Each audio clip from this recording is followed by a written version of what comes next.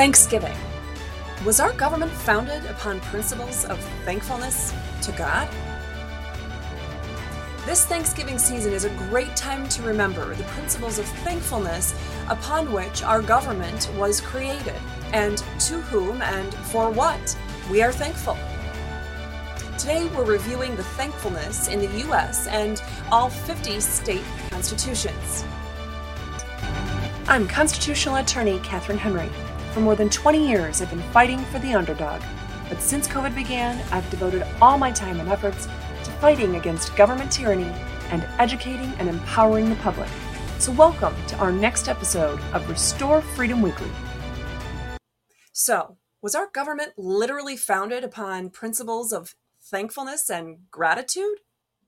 Check out the preamble to each state constitution, which states the purpose of the Constitution and of the government in general. Now, the word thankful appears nowhere in any of the 50 state constitutions nor in the U.S. Constitution. But similar words do appear throughout.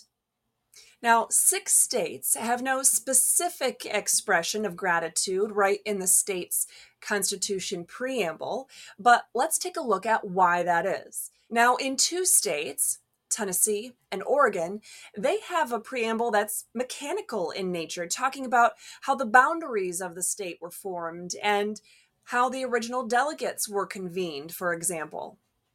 But you don't have to go much further than Article 1 of the state constitution in those states to see the acknowledgement of our inherent rights and the people's reverence of Almighty God. Now, an additional 4 states, Alabama, Virginia, Vermont, and New Hampshire, well, those states actually don't have a preamble at all to their state constitutions. But just the same as the other 2 states and these 4 states, you can go right to that Article 1 section of their state constitution, where you will find an acknowledgement of our inherent rights and the people's reverence for Almighty God. Now, an additional 6 states, Colorado, Delaware, Georgia, Oklahoma, Texas, and West Virginia, all have general sentiments of gratitude stated in their Constitution preambles. But all remaining states in the U.S. have specific mentions of gratitude written right into their state Constitution preambles. Now, is the word thankful used anywhere in any of the state constitutions or in the U.S. Constitution? No, thankful itself is not, but synonyms are certainly used. For example, gratitude. Gratitude is used once by the state of Connecticut in their state constitution preamble, where Connecticut expresses a gratitude for the good providence of God in their preamble. Then an overwhelming 37 states actually use the word grateful. And these 37 states mention being grateful as a main purpose in creating their state constitutions. But to whom are they grateful? 29 states expressly acknowledge Almighty God in their state constitution preambles, while 8 others simply refer to him as God.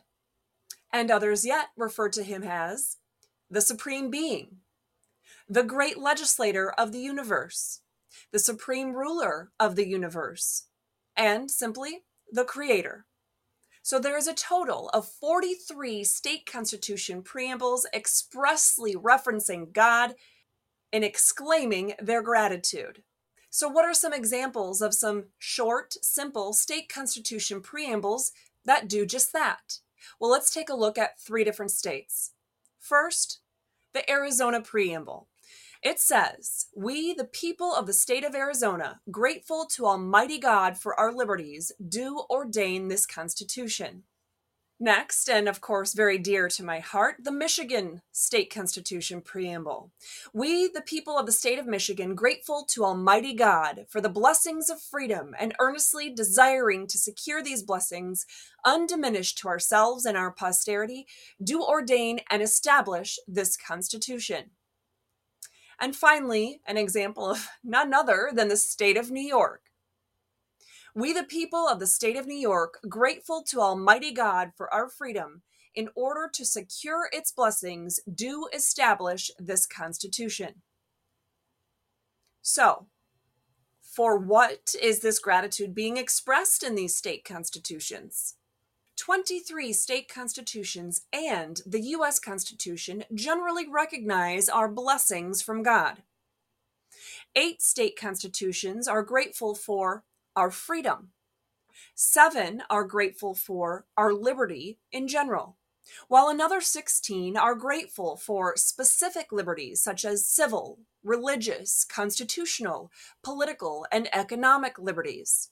4 states are grateful for the goodness of God. 1 is grateful for life and liberty.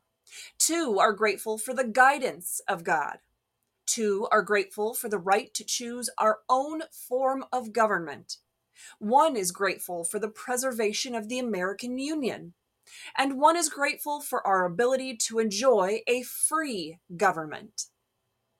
So, this Thanksgiving, I'd encourage you to think of similar things for which we can be grateful. Freedom, liberty, God's goodness, God's guidance, our ability to choose our own form of government, the gift of life, the preservation of the American Union, and our ability to enjoy a free government. Now, do all of these things come easy to us simply because they are blessings from God? No, God never said life's going to be easy. In fact, he said those who follow him are going to have a hard path ahead of them. But all of these blessings are worth fighting for. And certainly during a week such as this, the week of Thanksgiving, we can remember to be grateful and thankful for these blessings.